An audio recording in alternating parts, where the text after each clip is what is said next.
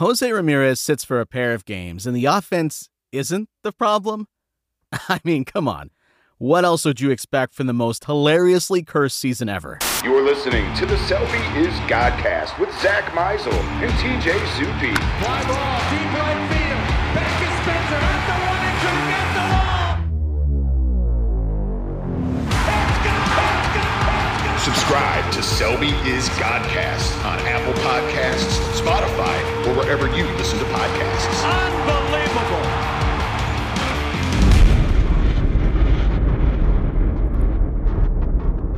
Unbelievable. We've been hearing about strikes in Hollywood. The writers apparently all went to go write for this Cleveland season. The things we've seen, we will someday tell our grandkids about. Not with any sort of joy, but just proof that we lived through the weirdest season I maybe have ever seen. Yikes. Which law? Friday or Saturday night? Which was more difficult to wrap your head around? More difficult to wrap my head around? I don't know Friday. I don't know if I find either of them difficult to wrap my head around. Oh. Because we've been so prepared for every single loss. You texted me what has been a mantra for many of these mind-blowing, mind-numbing losses is that they find the worst way, the most gut-wrenching way to lose these games. And it's gotten me to the point where I'm not surprised. I would have been more surprised had they not given up walk-offs, especially on Friday night. I was so close to texting you. It was so ridiculous that they even tied the game on 3 wild pitches. Of course they're going to give up a walk-off home run because I've seen this. I've seen this play out far too often. It's like a 90s sitcom. I can follow it beat by beat by beat. I know what's going to happen by the end of this show. There's this weird paradox where it's like this perfect blend of both unfathomable and completely predictable, right? And I was thinking about how, I can't remember if I saw this somewhere, or maybe I heard it on the radio or TV or something. If you're like an out-of-town writer or a national writer, you know how like national writers become like if you're a local writer, you're the expert on that team, you know it like the back of your hand. If you're a national writer, you know a little bit about all 30 teams. And if you're just swooping in for a series in Cleveland and you're watching them and you're reading the game notes and looking at the stats and you see, hey, Cleveland ranks 6th in the league in bullpen ERA, like, and you're just doing like a quick story on like where the Guardians are, you're probably like, well, the bullpen's been a strength. You look at the individual ERAs, like everyone who's pitched a lot, like Henchus is the exception. He missed some time. Everyone's ERA is actually pretty good. You just look at this and be like, this is a strength. Like, so you looking ahead to next year, the pitching staff should be great. It's just about the offense. And it's like, whew, like I think that makes it even more incredible. I mean, we've seen bad bullpens. It's been a while. They've had like 2018 for the first couple months. Yes, I'm not, Alexi Ogando ding, but like 2006 when Fausto Carmona was the closer for a week and blew like 4 saves and Big Papi hit one 600 feet off of him. And I mean, a bad bullpen is just, it's unlike anything. It's just so crippling. Completely destroys a season. They've had, you can make the case, and the numbers would suggest this, the best starting rotation post-break. Look at what the rotation is. They got all these rookies. Also makes no sense. Noah Syndergaard, you'd think, well, hey, they got something here.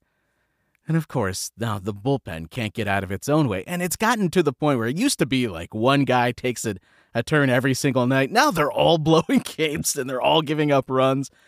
And it's gotten to a point where I don't know who you trust in the 7th inning, in the 8th inning, in the 9th inning. You're just going to keep running these guys out there because you have no other options. And long-term big picture, like for as finicky as bullpens can be, I still would bet on a lot of these guys long-term to be productive relievers for you.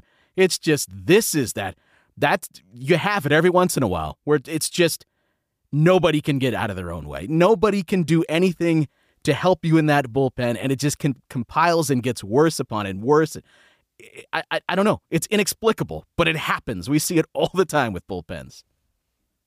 Yeah, I was trying to think of a comparison here. I said this bullpen is like, it's just banging your toe on the coffee table as you're walking by. You're getting off the couch, you're going into the kitchen to get a beer for the 8th inning or something, and it's something so small. Like, it's so easily avoidable. You just banged your pinky toe, and now something that little can cause so much pain. And the similarity here is that John from Parma is shouting obscenities in his living room for both things. Watching Cleveland's bullpen blow a lead in the 9th and banging his toe on the table. But you know what? That was the case in the first half of the season. That you would, every night, someone would stub their toe, like you're saying. Now it's gotten to the point where I kind of think of it, you stubbed your toe, then you fell backward, you hit your funny bone, and then as you're like, ow, ow, and then you banged your knee, and then you fell backwards through the coffee table. That has been the bullpen in the second half. It's not just like one little thing or one guy not doing their job. It's a collective effort. But it's never normal. Effort. The thing is, they don't give up a lot of home runs. So it's never just, it's not like Stefan occasionally will give up a bomb, Karinchak early in the season, sure. But that's the rare meltdown here. It's usually like, hey, how many infield hits and stolen bases and poor timed errors and like allowing guys to advance on this or that. Like, it takes a lot of different things. And, Clase is kind of the centerpiece of this because he throws 103 and he's got a wipeout slider, and yet he cannot get out of these innings unscathed. And you see, I have joked, I might have mentioned it last podcast, or I texted you, I know, like, should they play the infield in always when he's on the mound? How many infield hits has he given up this season? It's ridiculous. Yeah, and it's just like, it's little things like that just pile up, and it's funny because I'm watching the 9th inning on Saturday, and the leadoff hitter gets on, and I'm like, I jokingly said in my head, let's see how this winds up being 6-5, and like, Clase is really, really good still. I shouldn't be having those thoughts when he's on the mound, but it's like, it's cursed. The 9th inning that, like, there's no way that happens. It happens. It does. It always happens. It's unbelievable. And see, like, the thing that's crazy is Clase has had some awful, awful luck, especially of late. He had the one blown save prior to the most recent one, where that contact, and like, I've sent out the jokes on Twitter. Like, should he make worse pitches so that they're hit more conventionally harder for outs? I don't know. But the thing is, the blown save on Saturday, that's it. Like, we've made excuses for him when it's been warranted. He blew that game on Saturday, okay? It's not just a one or two things, but still, in the typical way that this season unfolds. And hi, welcome to the show. I'm TJ, that's Zach. It's the Selby is Godcast. Thank you for clicking play, Apple Podcasts, Spotify, wherever you happen to catch us, and join us at patreon.com/Selby is Godcast, where we do a lot more yelling about whatever. We'll get to all of that. There still is a play where if it's made, Clase gets out of the inning. And it's done in such a way where I believe it was like a 130 expected batting average on the infield chopper to Rocchio that's placed perfectly, that he can't make the throw over to get that out. This close. This close to still, like last season, you don't have to worry about that. That gets somehow, with Rosario at shortstop, gets converted into an out because it's hit just a little bit closer to him. Because it's not a cursed season, and this is just a cursed season. It's gotten me to the point where, I made the joke in the beginning, but I'm kind of not joking when I say it's hilariously cursed, because I cannot do anything but laugh when a lot of these things happen. In April, in May, in June, I was frustrated. If I was still letting myself experience that level of frustration in August, given everything we've seen so far, this year I would have nobody else to blame but myself. So I just have to laugh. I laugh to keep from crying, perhaps, but it's hilarious nonetheless. Yeah, I think if they just lost every night, if all of their losses were like 7-1, you would just be like, well, this isn't a good team and it's boring baseball, whatever. Browns are about to kick off and the Cavs aren't too far behind them. So, but I think I think we can have this conversation in this tone, and I think I can write the piece that I spent all day writing about just trying to wrap your head around exactly how many of these games there have been. And I kind of want to read them all to you just so we all remember just the profundity of Oh my goodness. how many meltdowns I've had. Wait, but I think we could do that because really, you really went back through those to experience them again? Yeah, I did. I just, oh my God. I think at this point, like, I don't know how fans feel. They could tell us. We get a welfare check on Meisel. We need a welfare check now. Make sure he's okay over there. I remember thinking during the Mets series in mid-May when I think the ultimate loss of all losses was that Friday night at Citi Field. They blew leads of 5-0, 7-3, and 9-7. Clase gave it up in the 10th inning. Lindor had the walk-off. I thought that was the ultimate. I still think that's like the most twisted one yet. But then they also, the very next game, it was Sunday afternoon doubleheader. The very next game, Stefan blew it in the bottom of the 8th, and it was just like, this never ends. But I think because they've just constantly beaten you down if you're a fan of this team over and over again in the most dramatic fashion possible, I agree with you. Like, I think it's mid-August now. You can't possibly have like any real feelings left. You can't be a human anymore. I think you have to just laugh at it because it's just so absurd. And who knows? Like maybe they had all the good karma last year and they have all the bad karma this year, and next year can be some semblance of normal. Right. That's what I said. Just get back to just luck, not good luck or bad luck. Just the way that it's supposed to play out. I would be happy with that, as opposed to just hoping for good luck. Do you want to go through these? No, but I mean, we can. It's amazing. I sorted them. A little bit of a warning here to anybody that doesn't want to experience this. Just Maybe we should fast forward. Yeah, mark this episode as explicit in a way. This is your warning. This is your warning. So, like, and I don't want to make it sound like this is the worst bullpen we've ever seen. Because again, like, the individual numbers are fine. And we watched this same exact group flourish in the second half last year. They were the best bullpen in baseball, and in the playoffs, they were phenomenal. So, this isn't to beat them down. Like, they don't compare it to the Fausto Carmona, Fernando Cabrera. I don't know who was even in that. Matt Miller, was he in that bullpen? Tom Mastny, Scott Sauerbeck, maybe. All right. Okay, so first of all, it started on opening day. It was 0-0 in the 8th. Karinchak couldn't handle the pitch clock. Ty France launched one out. Seattle fans were counting down with the pitch clock. Now, that was this year? That was not 7 seasons ago? Oh my God. Part of the issue is the offense it's been better, but the first few months, like, they had no breathing room ever. Right. And we said that at the time. Karinchak deserves some blame for the opener, but the offense deserves the brunt of it. Yeah, well, you can't say that now because they are so good that they can force 3 wild pitches for runs. Unreal. I mean, think about that.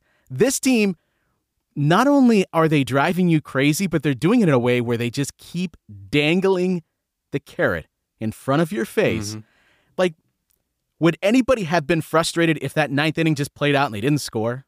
No. It would have been just another forgettable loss. But what do? They make it interesting enough that they just completely punch you in the gut 30 seconds later. That's why I have to laugh. I mean, what else can you do in that situation? It's completely absurd. Absurd. April 4th in Oakland. You're right. This feels like a decade ago. Karinchak again fell victim to a Tony Kemp walk-off single. Tony Kemp, he of the 602 OPS.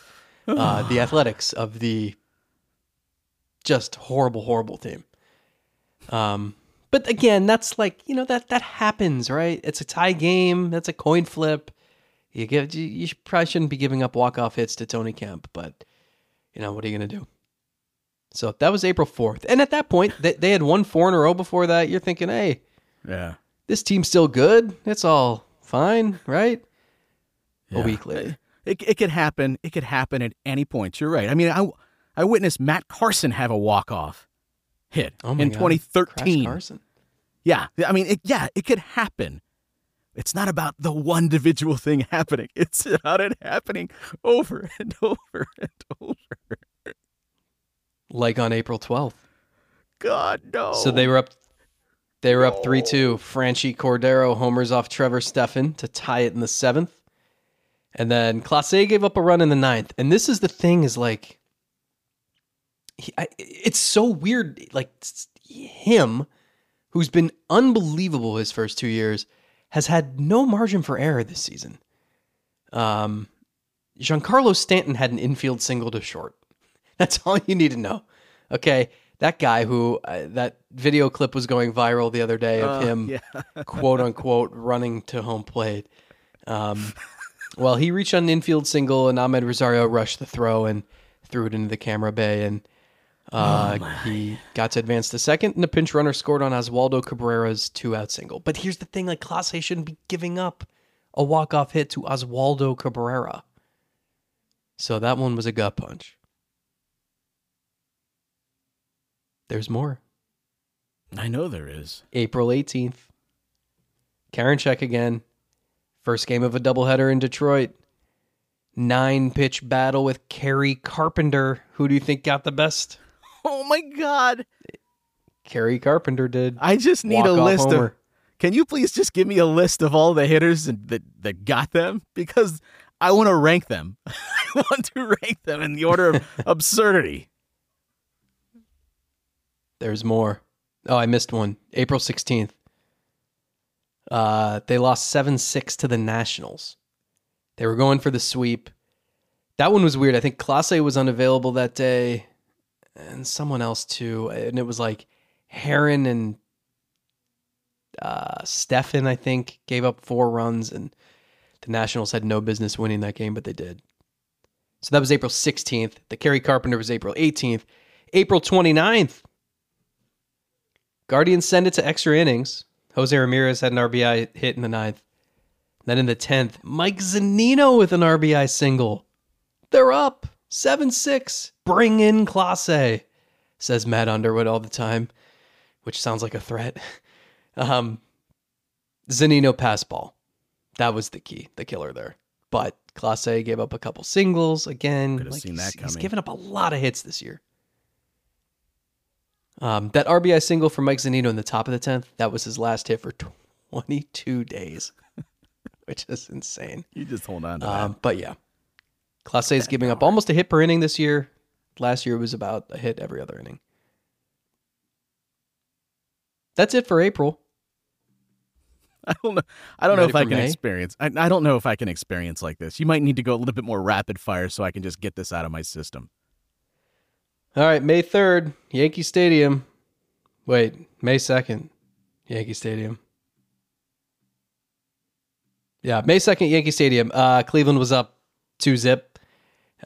Guess who? James Karinchak comes in, gives up a go-ahead home run to Willie Calhoun. Willie Calhoun, not Stanton, not Judge, not Gehrig, not DiMaggio. Willie Calhoun, and Yankees win 4-2. The very next night, May 3rd, Clase gives up 9th inning singles to Anthony Rizzo and Willie Calhoun. Cleveland's 3-2 lead goes bye-bye. Trevor Stephan comes in the 10th, gives up a walk-off single to not LeMahieu, not Torres, Jose Trevino, and back-to-back losses. That was a weird series where all 3 games could have gone either way. Yankees take 2 of 3. It's still the first week of May. I mean, this is just, yeah. May 12th. Guardians up 4-3. Clase again in the 9th. 2 runs. Angels win 5-4.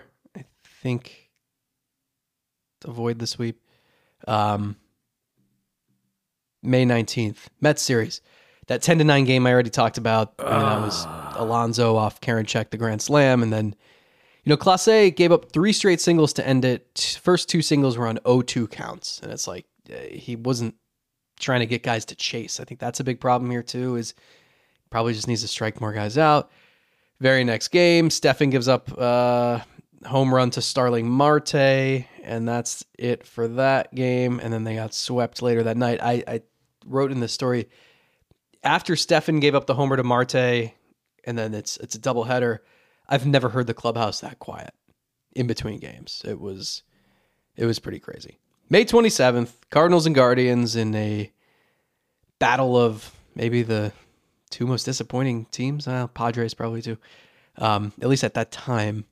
Who's standing at the plate? Oscar Mercado in the 10th inning, but he didn't really do anything. It was David Fry's pass ball that allowed Brendan Donovan to score, and then Cleveland couldn't score in the bottom of the 10th. So 2-1 loss. That's more on the offense than anything, but bullpen couldn't hold it.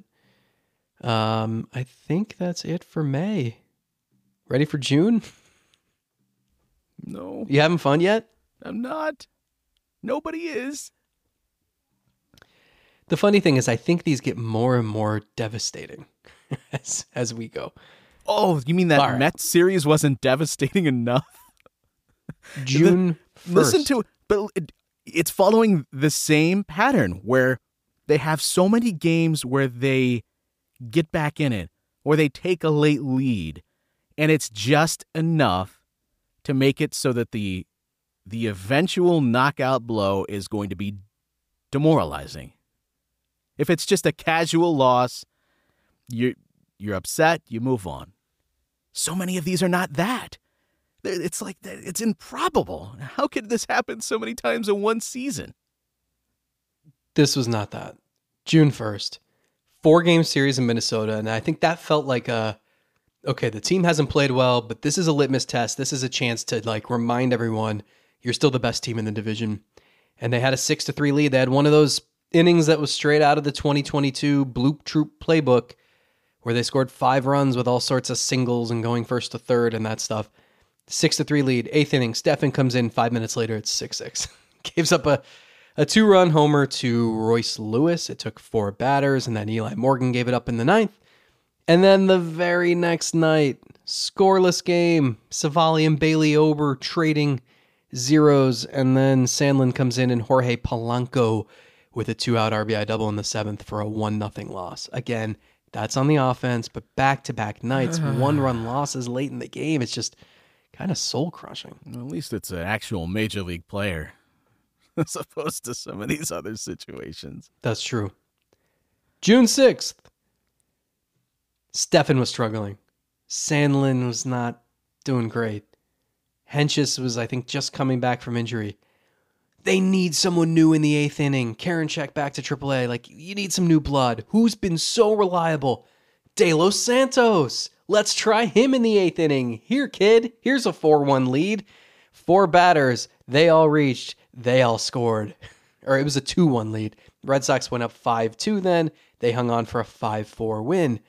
So no one is immune to this. Everybody has had their issues at one point or another. So that was June 6th against the Red Sox. Let's fast forward to June 25th. The Brewers. It is a extra inning game.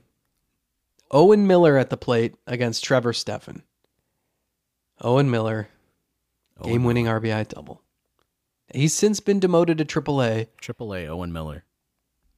But he got you. That was a tough one. 5-4 loss. How about this one? June 29th. They had swept Oakland. They had a chance to take 2 of 3 against Milwaukee. It didn't happen. They lose 2 of 3. But they go to KC. They win the first 2. You're tied 2-2. You go to extras. Jose steals home. You cannot lose that game. Right? Clase facing Freddie Fermin. 2-run double. 4-3 loss. Royals avoid the sweep. I mean, that is a gut punch. Is that the lowest point? That's it for June. Is that the lowest point? The tough part about that is They were playing a lot better. Like they won the previous night, 14-1, something like that.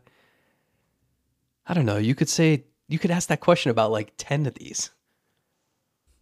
That's kind of my point. All right, let's keep I don't know. moving on. July's pretty rough. Gotta get through this, dude. Like, I have 7 other things I want to talk about, and you're doing this. All right, hold on. July. First game out of the All-Star break. Aaron Savali goes 79 pitches. He's out. Fatigue. Here comes the bullpen. Fully rested. Ready to go. Savali gave up 2, 4-2. Bullpen gives up 10. I think it was Morgan, Henches, De Los Santos, and Cody Morris combining for 2 1/3 innings, 10 runs, 12-4 loss. That happens. Just a bad night. You flush it, right? No, they lost 2-0 the next night. And then the day after that, salvage something on a Sunday so Zach and TJ can't just rip you endlessly on the Monday podcast, right? No, because here's Trevor Stephan. With 1 out in the 8th, the Rangers go walk, walk, single, double, single against Stephan, and a 5-2 Cleveland lead becomes a 6-5 Texas lead. That, I think, is the lowest point of the season. Coming out of the break, getting swept, and really... Okay, the first game, you had the lead in the 6th, I think, and then you got crushed, whatever. But the next 2 days, like, you couldn't win one of those. That, to me, is the low point, although... I don't know, because 3 days later, you were about to sweep the Pirates. You were up 4-2 in the 7th. Sam Henches on the mound, and you thought you got out of it. Rosario makes 2 bad plays in a row at shortstop, but Jimenez turned a sensational double play, but wait a minute, the call is reversed. Runner's safe at first, inning continues, and then they go walk, single. Guardians bust back to Cleveland all sad and quiet.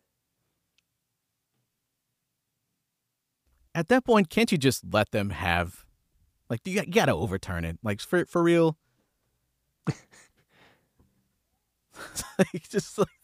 This little kid that never scores a basket in basketball, and the referee's like, oh, wave off the basket.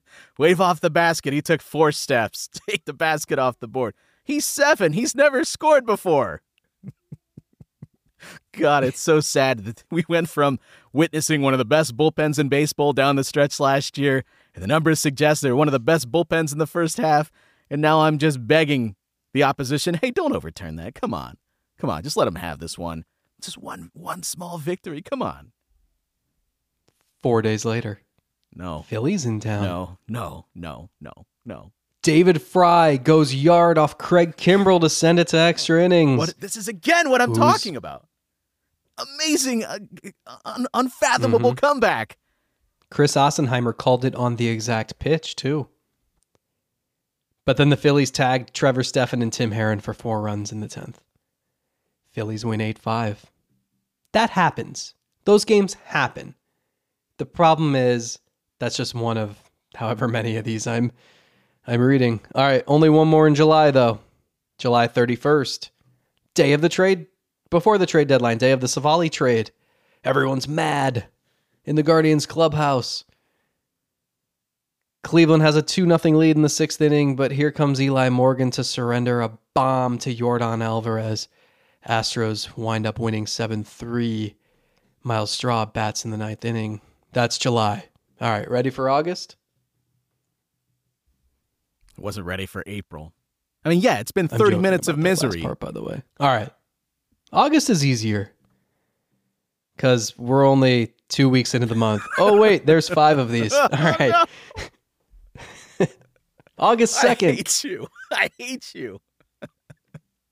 This one's not so bad. Chas McCormick homers off Nick Sandlin in the 6th. That's the decisive hit. But the Astros win 3-2. Again, if you score 2 runs, I'm blaming that on the offense, unless it's like 2-0 turns into 3-2 in the 9th, something like that.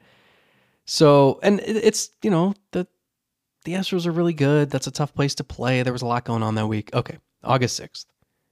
White Sox, Guardians, Sunday, day after the fight.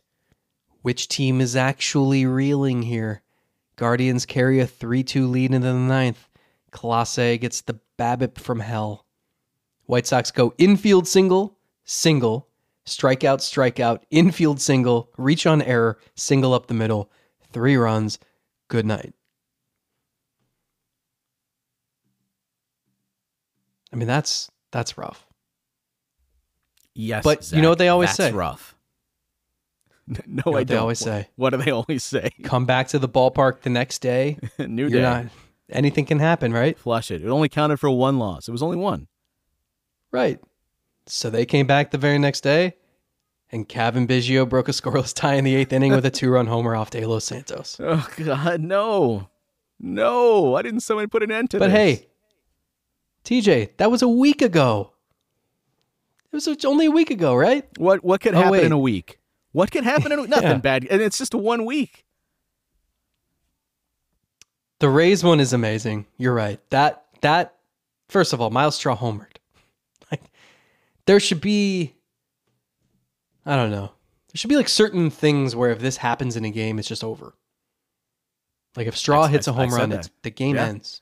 You caught the golden Cleveland snitch, dude. It's over. The game is over. Or like Doesn't matter. The golden what gun happens. and Goldeneye, Okay, sure. right? Yeah, I mean, yeah, Miles Straw's been playing with just slappers only for like 2.5 years, but yeah, finally goes deep.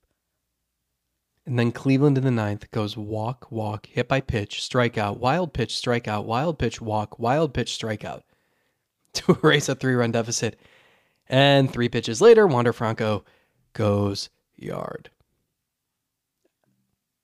But the one Saturday, that one was just like, Oh, we're finally gonna talk about that one 31 minutes in. Okay. yeah, that was just like, I thought that was the perfect encapsulation of all of these. Like if I had to I just gave you however many examples, I didn't count them. If you had to sum them all into one, to me it's because think of the way the Rays played that inning.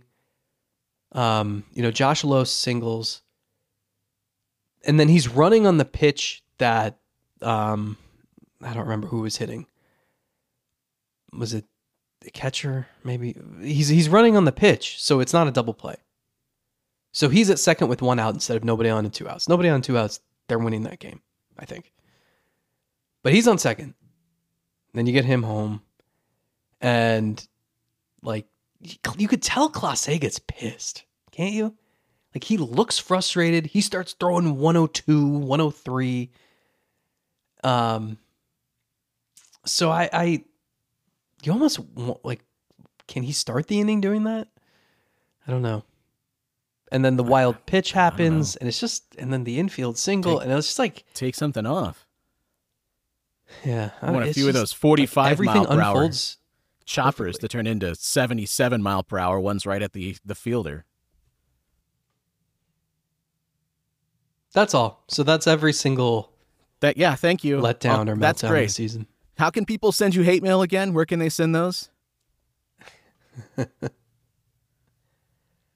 jloyd@theathletic.com. Yeah, okay. I mean, this is, at this point, this is why I say I'm just laughing. I'm laughing because if I was just letting Right. myself feel frustrated over every single one of these as the season has progressed, I'd have no brain left. I would have nothing left to feel. So everyone's going to experience these things differently. I'm not going to tell you to laugh with me, but come laugh with me, because how else are you going to make it through this? And the fact that the offense was good in this series against Tampa Bay.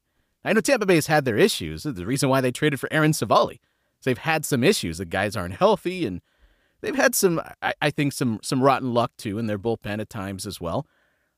But the offense was not the issue.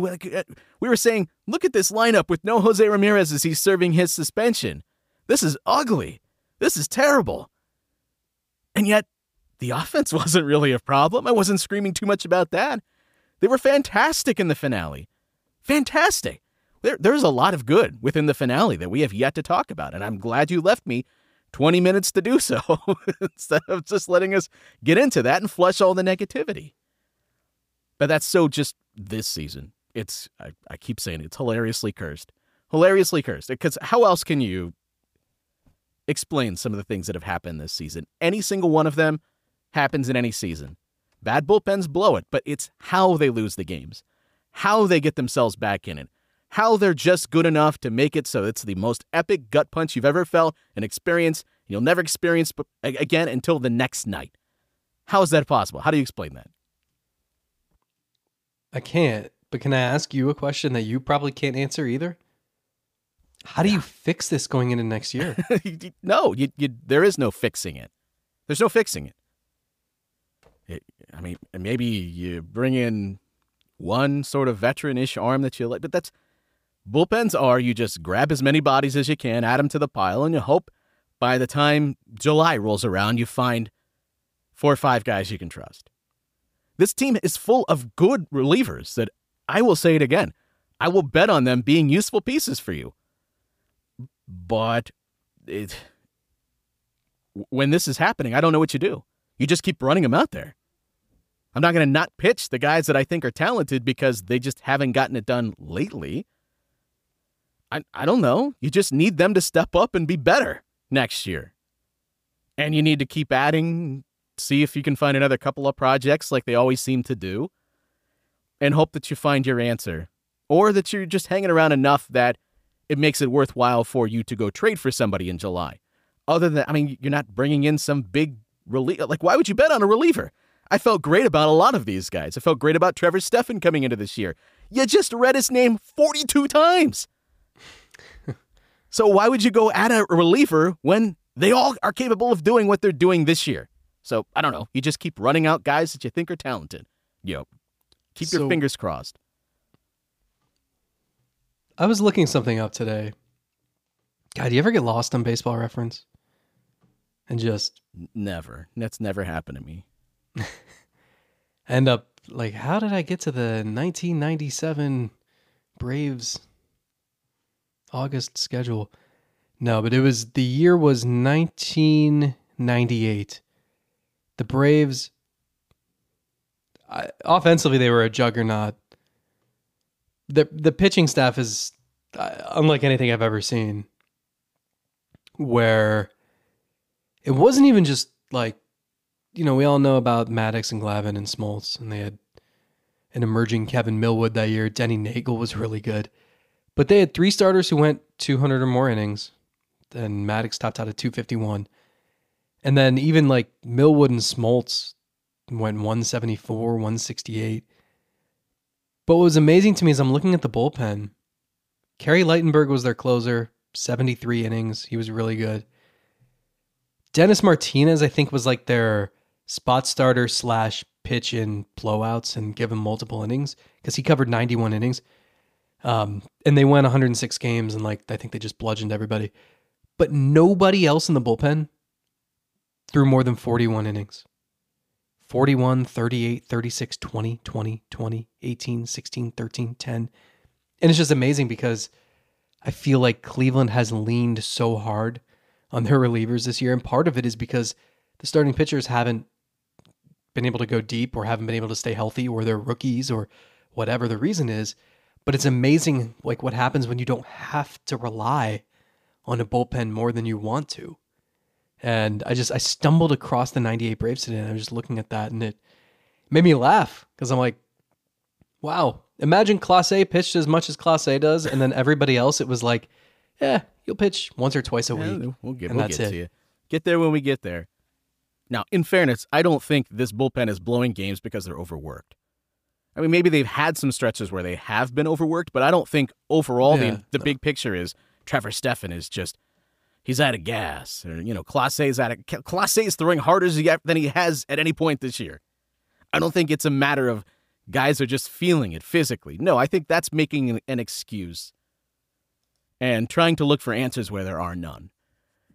But you are correct. The way they've had to lean on them, just it's not so much that guys are overworked, but they're overexposed. Maybe, they're. I'm trying to remember exactly how Tito phrased something the other day, but it was over the course of 162. Whatever flaws you have, they will bubble to the surface. It's really tough for a baseball team over a full season to hide the warts. They're going to expose themselves eventually. And you don't want us exposing ourselves. That's a Ghostbusters reference. You won't get that. I was also stumbling down a rabbit hole in which I was looking up Tanner Bybee's WAR total because, we started the whole Rookie of the Year campaign. Where did that begin? With us. The night after we talk about it, who's tweeting about it? The Guardians Twitter account. Proof once again that they listen to the show. But as I clicked on Cleveland and I was like, all right. Do you think Antonetti runs the social media? You know it. Does he still check his own Twitter account, or did he get that taken back from the spammers and hackers that got into that several years ago? I've been blocked for years. So I went to Fangraphs. I checked. I was like, okay, I'm going to see. Let me update this. Live stats, full season. I want to see what the updated WAR total is for Tanner Bybee. I clicked on Cleveland, scrolled down. You know what I found? Not a single pitcher listed. Do you know why? Because nobody has qualified as a Cleveland pitcher this year. Not a single pitcher, as of me clicking this, had qualified. I had to set the innings total further down. I set it to 0 so I could see everybody on the WAR leaderboard. They don't have a pitcher on the staff that qualifies for the ERA title. No pitcher qualifies. What is that? One inning for every team game played, I think, is what gets you on the qualified leaderboard. Nobody has done that for Cleveland this year. Do you know who's leading the team in innings pitched this year?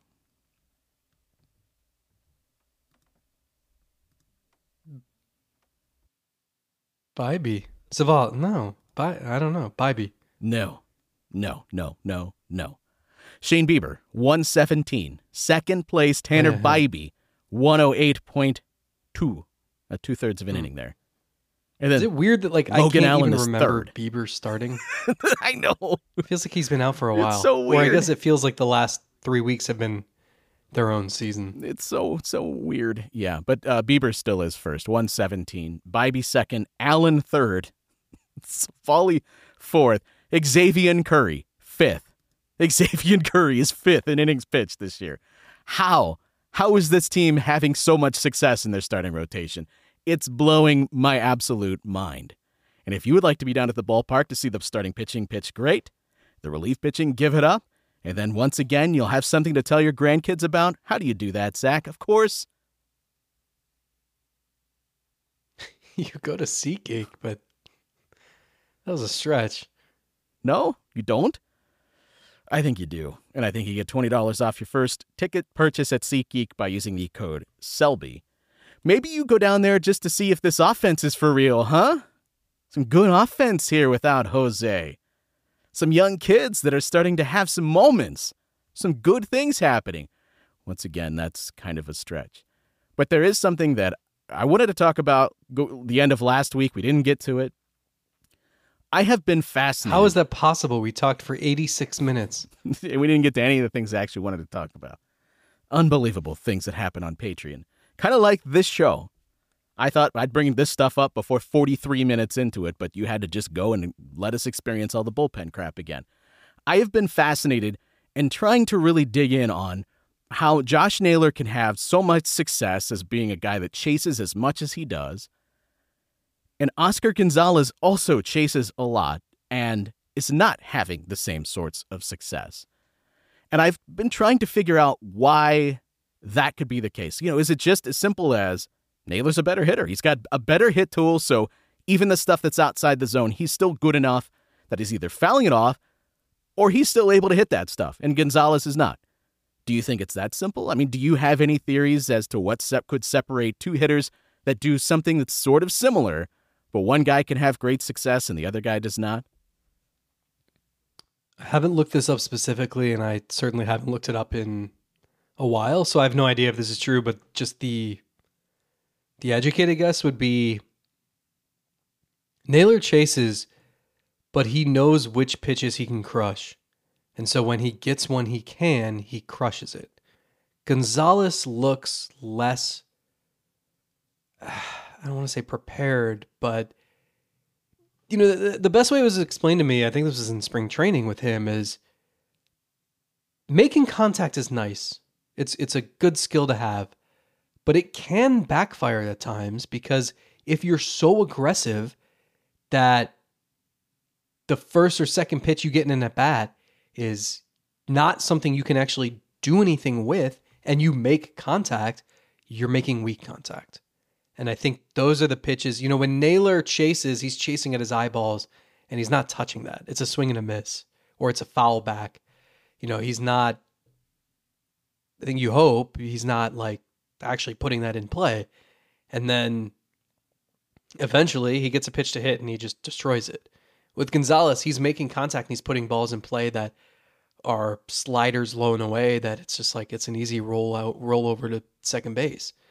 And you don't see that as much with Naylor. So that's what I would say without actually pouring into the data, but you seem like you've investigated this. So, well, I think what you're saying, I think there's a nugget of truth in it, maybe more than a nugget, maybe a 20 piece in there of truth.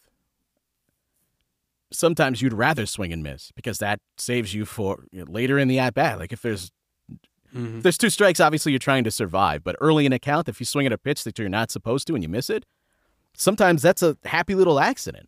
So I don't disagree or I think there's some of that is definitely true. The other thing that I think you are very much on the right page here, and this is what was backed up through just kind of looking at swing percentages and where those swings happen.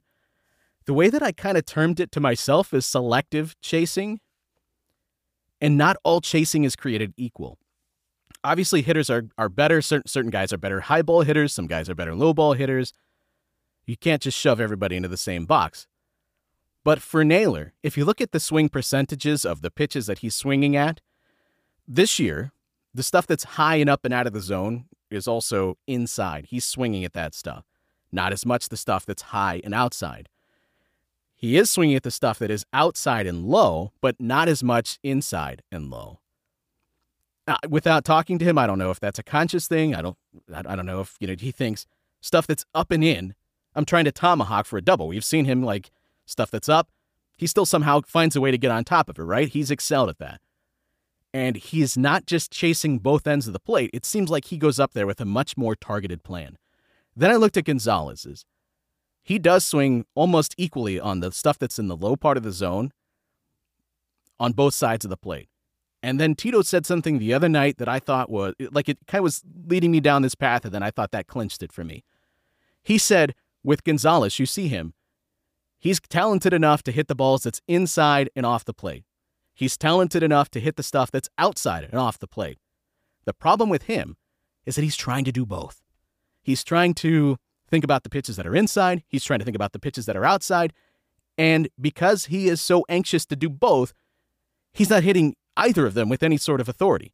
Instead of maybe thinking, I just want to focus on the inside part of the plate. And if it's outside because there's 2 strikes and I gotta offer at it, that's fine. But I think with Gonzalez, he is so, especially the stuff, he swings at more stuff down than Naylor does. But I think it's more of a targeted, selective thing. Naylor's thinking, if it's anywhere in this bubble, I'm going to attack it. And if it's down here and if it's a little bit off the plate, so what? I can still flick that the other way and get a single out of it. Like we've seen that happen a number of times for him. I think he's so much more targeted in the selection of the chasing that he's doing, that if you just looked at the numbers and you'd say they both chase a lot. But for Naylor, I think there's still a plan within the chasing. But for Gonzalez, this stuff that's low and out of the zone or bouncing in the dirt, you're not going to do anything with that. And you'll often still see Naylor spit on that because he's not looking for that. But with Gonzalez, I think he's focused too much on the stuff that's inside and outside and trying to do both and trying to protect all of this stuff on the plate instead of thinking, with this pitcher, I want this ball inside. And if it's outside, I'll react to it. But I'm only focused on the stuff that's inside. And if it's off the plate, that's fine because I'm going to bring my hands in and I'm going to crush it over the fence. And I think that's where the separation between these two hitters happened so far, at least this year, that we've seen with Naylor. He's so much more selective in his targeting of what he is swinging at, as opposed to Gonzalez, that he's probably just so used to being so good at being able to hit both sides of the plate that he's got himself so far in between doing both that he's not accomplishing anything. The good news is he had 3 doubles today, and maybe that, if nothing else, helps him settle down to a point where he can just feel some confidence about what he's trying to accomplish at the plate. Because I'm sure for a younger player that this is happening to them, they have to feel like they're drowning. They're just, where's the answer for me? And then it just compounds upon itself. Yeah, and it's tough to make substantial approach modifications during the season too, because it's not like you It'd be different if you could just take a week off, study video, hit in the cage, make some tweaks. You can't do that. It's interesting. Like, the thing that makes Quan so good is it's contact blended with strike zone awareness / pitch recognition. He knows. Like, I trust his evaluation of the strike zone more than most umpires. And so when he makes so much contact, he's not chasing out of the zone. So usually there are pitches he can do something with, or he thinks he can. And then when you see him turn on them and you're like, oh, didn't realize he could hit for that kind of power. Well, he knows what pitches he can impact. When you have the contact ability and you don't have the strike zone awareness or the pitch recognition, that's when you get in trouble. And that's when, I've been scratching my head like, why does this guy have one home run?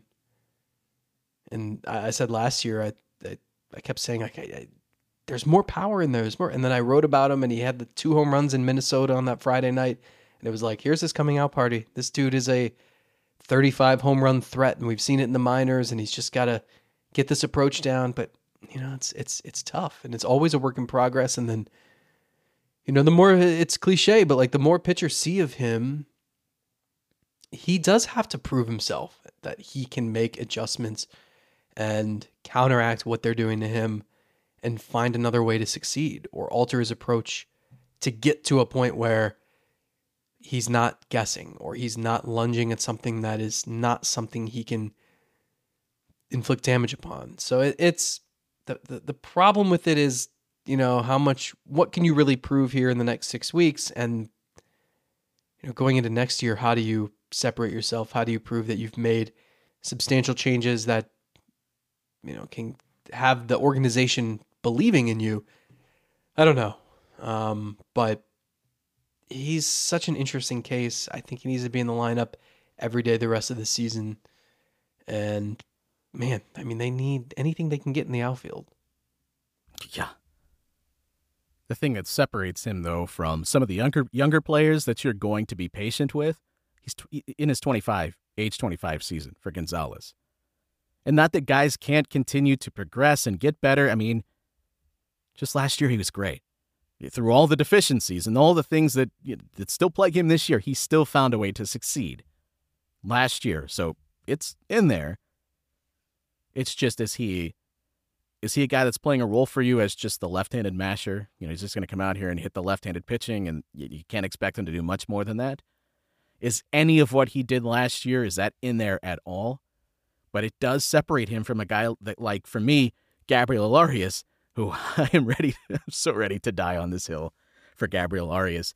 And it's not that I think Arias is the completed project. Now, I think a lot of people say, oh, he doesn't have a plan. He doesn't have this and that. He is 23. He is 23. Can I wait until he's in the Oscar Gonzalez season this year, age 25, before I say this dude can't ever excel or get better? Because there are things in there that I really, really like. But I'm going to be more fair to him than maybe it seems like I'm being to Gonzalez, because basically 2 years separate these kids. Okay, so I have a comparison, and I need you to either tell me it's the dumbest thing you've ever heard, or, yeah, I can get behind that. Gabriel Arias is Isaac Okoro.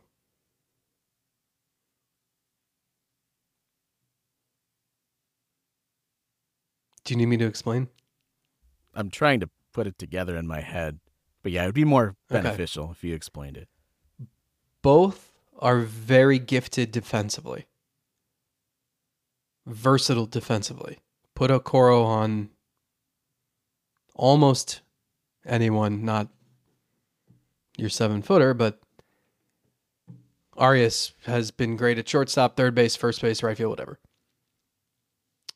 Offense is the problem, but you see flashes, and you're not asking for the world. For Okoro, can you just knock down these corner threes? Just be a threat. Make them defend you. For Arias, no one expects you to hit 300. No one expects you to have a 900 OPS. But we see the flashes of power. We see some strides made from a plate discipline standpoint. Can you just do enough? Enough to make your bat serviceable pair with your glove so you can be in the lineup most days. That's all anyone's asking for, especially because Arias is 23, Okoro is 22 and 2/3. I'm trying to get them as close in age as possible. So, yeah. And I think they're both pretty important. I think, like, the direction of the franchise isn't completely screwed if they don't get better, but leaps and bounds from that particular player would be absolutely enormous, right? I mean, Cleveland has been looking for that person to do what they want Okoro to do for a couple years now. And the Guardians, like, they need a shortstop to pan out. And Arias has his chance here right in front of him. And he's been the one who's gotten the playing time ahead of Rocchio and Freeman. So can he take it and run with it? Or is this just going to be more confusion and more question marks going into next season? Right. Do you believe a guy that's 23 can get better? Are the things that he is flawed in, is he capable of improving them at all? Maybe he's not. But I will tell you again, when I see a 23-year-old that's capable of hitting the ball 114, that can hit home runs at 107, 108 miles per hour, we're seeing that. Saw it on Sunday. I mean, and that ball is crushed, dude. That ball was an absolute blast out of a shortstop. I see those tools. They all are that. Anytime he hits one, it is. I know. And there are the things that are going to stand in the way from him hitting 25 home runs. When he's 23 and showcasing just a little bit of that, I'm going to give him some time. I'm going to give him some runway. I'm going to give him an opportunity to show that he can improve. Maybe he can't. And if we are 2 years from now still looking at a guy that's between a 75 to 80 WRC plus, then yeah, he'll never amount to anything more than just a bench guy and fills in here and there, but nobody's starter, nobody's a long-term answer. But are we just saying that a guy that's 23 can improve? I don't know. I want to give him the opportunity to show us that. And maybe everyone that's that's upset whenever he strikes out a third of the time will prove to be right. Maybe. I just want to see him show us just a little bit more, because I'm sorry. When I see a guy that can play elite defense, has a great arm, maybe not elite, but really good defense and a great arm at shortstop, and can occasionally hit the ball over 110, let's let that play out a little bit more. That's my only point. Let's let it play out a little bit more, because I think a kid that is 23 could very well figure some more things out. But if he can't, then that's fine. Then we'll have that answer, and it'll be proven to us on the field. So you're not bailing on Ice Okoro? When's the last time he hit the ball 114? What would be the Guardians' equivalent of signing Max Strus and the other guy? God, I don't know. Yang. Josh Bell. Homered both sides of the plate, right? Did I see first Marlins player to do that? Hilariously cursed. Hilariously cursed. Just like this podcast. Bye, everybody.